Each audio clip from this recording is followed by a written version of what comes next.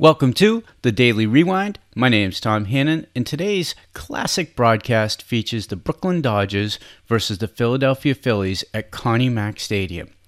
On May 9th, 1947, in his first game outside New York City, Jackie Robinson has 2 hits and scores twice in the Dodgers' 6-5 loss to the Phillies.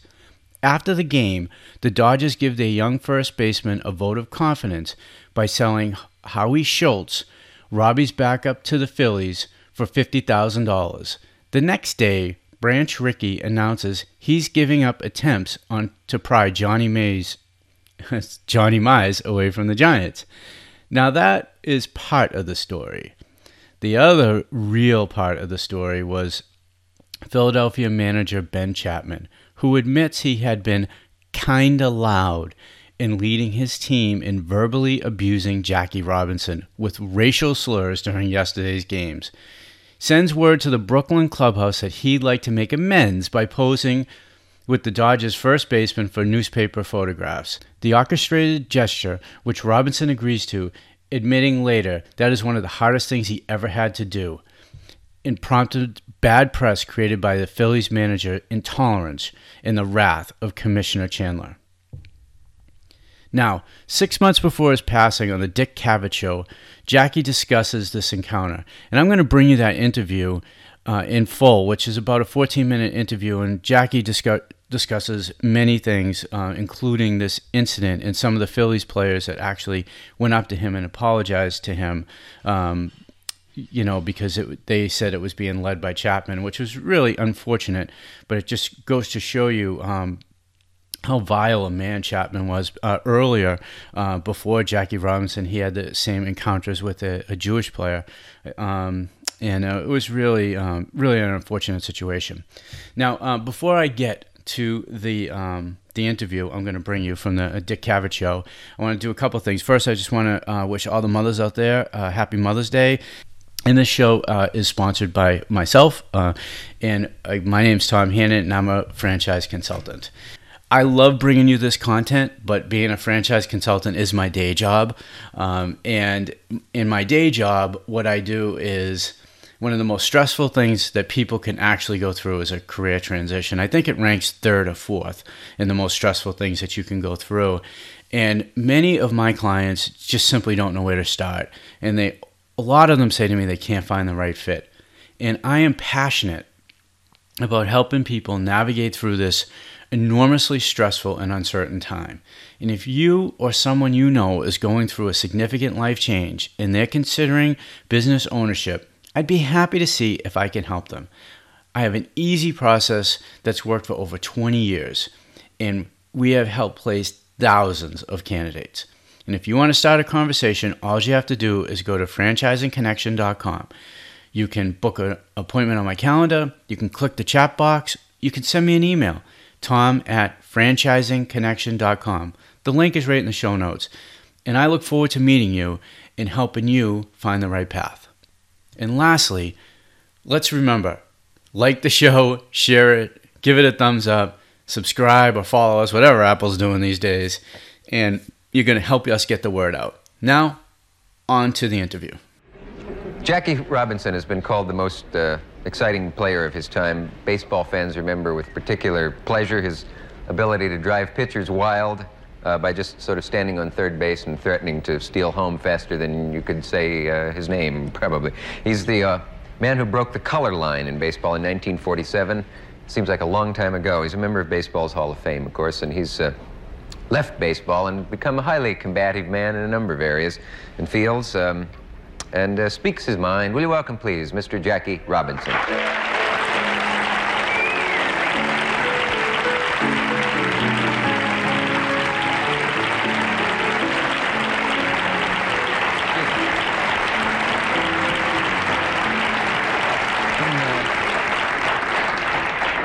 Is it possible that it's been a quarter of a century since you first played in the major leagues? I can't believe. Yeah, I guess I can believe it. It's on the books, isn't it? It's every bit of that. It seems a lot longer. Yeah. Did you think things would come as far as they have? Or did you ever think it might not work?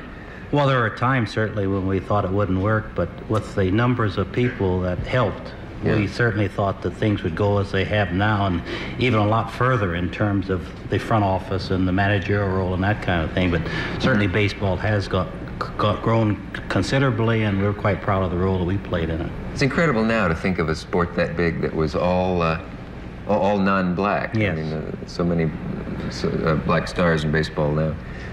Well, you can't even count them today. It's amazing to me. I keep reading about certain ball players, and one day I look on television and he's black. There's no longer a mention of Joe Blow, Negro ball player, this kind of thing, which is as it should be. I think they should be judged solely on their abilities out there, and the race shouldn't have anything to do with it.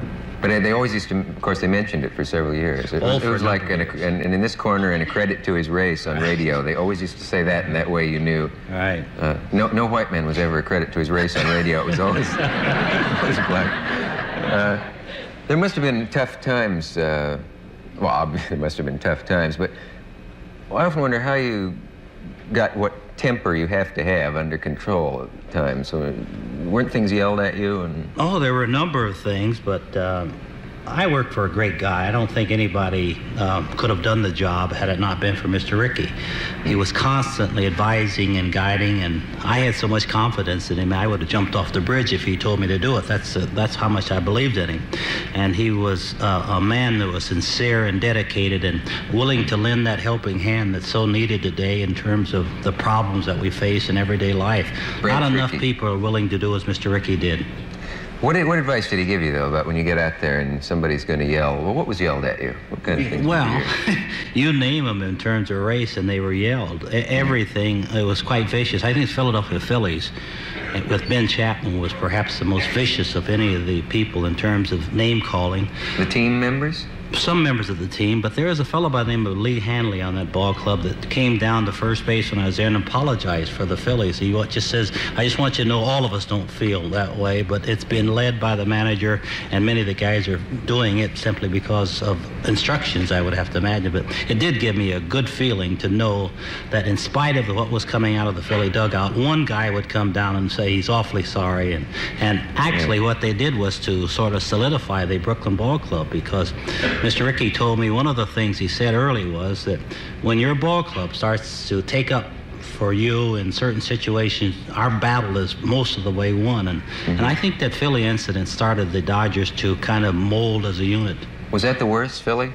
Yes, yeah. Philly was the worst. Ben Champman was quite vicious. He wasn't only vicious as far as black people are concerned. I think he was anti-everything. So but where is he today? God only knows. But the team members, was this while you were on, when you came onto the field that they would yell things, or was it while the game was going on? I mean, could some of it have been just strategy to help? Well, they thought, I'm sure that a lot of it was thought to be strategy, but it wasn't going to upset me. There was really too much to be done at that particular time in terms of breaking the baseball barrier to allow name calling to bother me. I keep remembering what my mother told me when I was a kid, although I've always been a guy that turned back. She said something about sticks and stones will break your bones, you know, and so not to be concerned about it. Well, I didn't at the time, and fortunate for the advice that I got from Mr. Rickey and the encouragement and the guidance I got from my wife at home, we were able to withstand most of the kinds of situations that came up. We were prepared because of the numbers of people on our side. Yeah.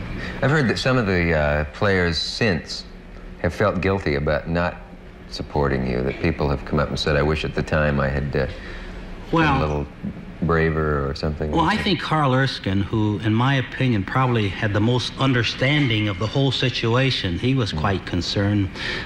In Roger Kahn's book, Boys of the Summer, he points out that he would feel awfully guilty when we'd go into a restaurant in the South and all the white fellows would be able to go in and sit down and eat, and the rest of us would have to sit in the bus and wait for a sandwich or something to be brought out to us. And he was guilty that he didn't participate more.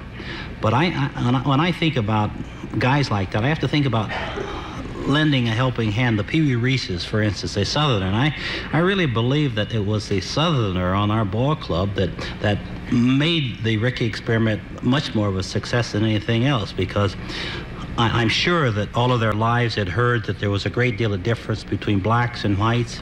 And when they started to associate with us and they found out that all of the things people said, that you use the same locker rooms, the same showers, the same facilities, something's going to happen, they lost that fear after a short time, and they became, I guess, as aggressive in terms of the success as anybody. Of course, I feel a little good, too, about it, Dick, because all that time was happening. Nothing was happening to me either, you know. So while they had their fears that things were going to happen to me, to them, I felt good because nothing was happening to me as well. So it made it kind of an even kind of a situation. But the whole situation in breaking the barrier was done simply because we had a purpose in mind to go out and win. And first it was Montreal, then you moved into a town like Brooklyn. And it was just fantastic the way the fans responded and reacted. They were a great bunch of people, and I've always been very appreciative for the support and guidance that we got from fans as well as from Mr. Rickey and the family. Talking with Jackie Robinson, one of the most remarkable athletes, and you're into so many other things now. You're doing what is the Jackie Robinson Construction Company? Well, we formed a construction company about 5 months ago with a fellow by the name of Arthur Sutton over in New Jersey. One of the things that I've always felt was if we're really to solve our problems, we've got to do it interracially. We broke the barrier in baseball on an interracial basis. And Arthur Sutton, when he started talking about the construction business, we felt very strongly that if we could work it in the same manner we did in baseball, Arthur being a white fellow and Kai Sales and I being the blacks in the organization, that we could help if we would be successful. And we're quite pleased that the construction company now is pretty much off the ground, and we'll be doing some building in Brooklyn in the Bobby Kennedy area that they tore down and built. We just feel that it's important to have an interracial construction company. It's important to have a black company in these times because there is a tremendous void. Is the construction union one of the worst? Well, yes. But I believe that there are a lot of black subcontractors who have gel together and mold together, and they're beginning to develop a system where they can break this thing down. And I think the unions are beginning to understand they've got to do it as well. I see black construction workers in New York. Well, is it rare? Well, I'm not aware. I just don't know. It's opening up. A few years ago, it was quite rare, but I think pressures, and this is what has to happen, a lot of pressures have been applied to the different unions, and they are opening up, but the construction people themselves are, I think, understanding their responsibility in terms of progress in this country. Could people be cooperating with you because it's an election year, or am I reaching for something? Well, no, you're not reaching for anything. I think the reason why we have been tremendously successful is that it could be an election year. We've gotten awfully good support from Washington. Mr. Nixon and the Republicans in power, the blacks down there, from John Jenkins at Omby and Bob Brown, who's the assistant to the president, right on down through the FHA, have been of great assistance, and they tell me they've gotten okay from Mr. Nixon to go ahead and do it. And in spite of the fact that we've been considerably critical of Mr. Nixon, we have gotten the support. Governor Rockefeller, the Urban Development Corporation, I would have to think that this is perhaps the most, the UDC is perhaps the most powerful agency in the country. The what? The Urban Development Corporation. Yeah. They are going to develop and build housing because of the tremendous need, and I think they're going to do it in low and middle income areas. And if we can put people in decent housing, give them an opportunity to feel secure, I think this is the answer to most of the problems today. Kids don't want to go home to lousy housing where there are 7 or 8 kids to a couple of rooms and have to sleep in shifts, and so they're in the street. Next thing you know, they're in trouble. If they give them decent housing, and I think it could help give them the kind of inspiration that's needed. Do you care if I ask you about anything at all? Anything you like. Well, your son Jack was killed in a car accident not too far back, and there's a great amount of splashy publicity about his drug problems and all. Well, he did, Dick, have a very serious drug problem prior to his accident. Yeah. But we are quite proud of the fact that our son, in spite of a very serious heroin problem, overcame it. It took 3 tremendous years of his life, and it took a lot of work on our part, but I think love and understanding did it for us. And we were extremely proud that Jackie did overcome it, and his automobile accident had absolutely nothing to do with drugs. He was working hard on a jazz program so that he could repay Daytop in some way for the work that they had done in helping him rehabilitate himself. And my daughter came up from Washington, and David had just come home from Stanford, and we thought we'd all get together that evening and for dinner, but Jackie had, on that Wednesday, taught a drug program every Wednesday evening. And instead of coming home that night, as he said he was, to visit with Sharon and David and myself, my wife has gone to our convention up in Massachusetts, and so that the four of us were going to get together at home. He went back up to New Haven, and when David found out he'd gone to New Haven or didn't come home at 10 o'clock, he told Sharon to go on to bed because Jackie would be coming in very late. And he was just exhausted, and I checked for my own self with Kenny Williams up at Daytop to find out about Jackie, and he says the one thing you can rest assured on, he was clean as far as drugs were concerned. So I've left it there. I'm perfectly willing because I think it's one of the most difficult things that we have today, and I think our federal government is putting its priorities in the wrong place. When our youngsters have so many rocks in their heads in forms of drugs, we're sending people up to the moon, spending billions to get people up to bring rocks home for the moon, and just a minute amount of money here on Earth to help our young people. And if this country is to survive, we've got to deal with that drug program, because it's pretty obvious, at least as far as I'm concerned, that every youngster in this country, in one way or the other, unless we do something about this problem, is going to come into contact with marijuana or heroin or some kind of drug in some kind of way. And unless we change our priorities, unless we put a great deal of emphasis on helping our young people, I just can't see the drug problem diminishing in the way that it should. And it is, to me, the worst problem that we have in this country today, even worse than the race problem. Have you spoken to your friends in Washington about trying to get more done about that? Well, we thought that when we talked to Bowie Kuhn, the commissioner of baseball, and Joe Reichler, that something was going to be done more than it is. I think baseball and football, when they go out and send their kids out on television and say, this is the way I'd like to rack up the drug program, it means absolutely nothing, because 99% of the kids who are involved in drugs aren't looking at that program, and it doesn't touch them. It doesn't mean a thing to them. But I would certainly have loved to have seen baseball, because the kids today are the fans in the stands tomorrow. If baseball could have put on a game for the drug program to build an institution to help these kids, now I think they're making a concrete contribution to the problem. So while we talk to them about it, certainly not enough has been done. New York does more in terms of drugs than the whole federal government does. And I think there's a recognition here in New York in terms of the drug program, more so than there is in the rest of the country. Perhaps it's because we have the greatest problem, but certainly more has been done. I don't say it's been that successful, but more has been done than anything else. Yeah. Gee.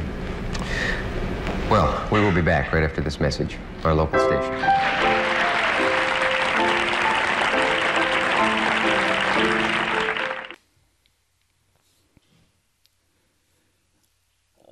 I hope you enjoyed today's classic interview. It's brought to you by thisdayinbaseball.com, and you can also find this interview on Dick Cavett YouTube channel, which I have a link to in the show notes. And in This Day in Baseball, there are thousands of classic moments in baseball history. You can pick a day, a season, a player. There's countless memories and moments. Jackie Robinson's page has hundreds, and I do mean hundreds, of career events that you can look at, you can click on, you can really dive into his career and the Brooklyn Dodgers, the Philadelphia Phillies, Ben Chapman. And if you go on to May 9th, you're going to see birthdays, final games, debuts, and much more. So go on and check out thisdayinbaseball.com, and until next time, I hope to see you at the ballpark with the mask on.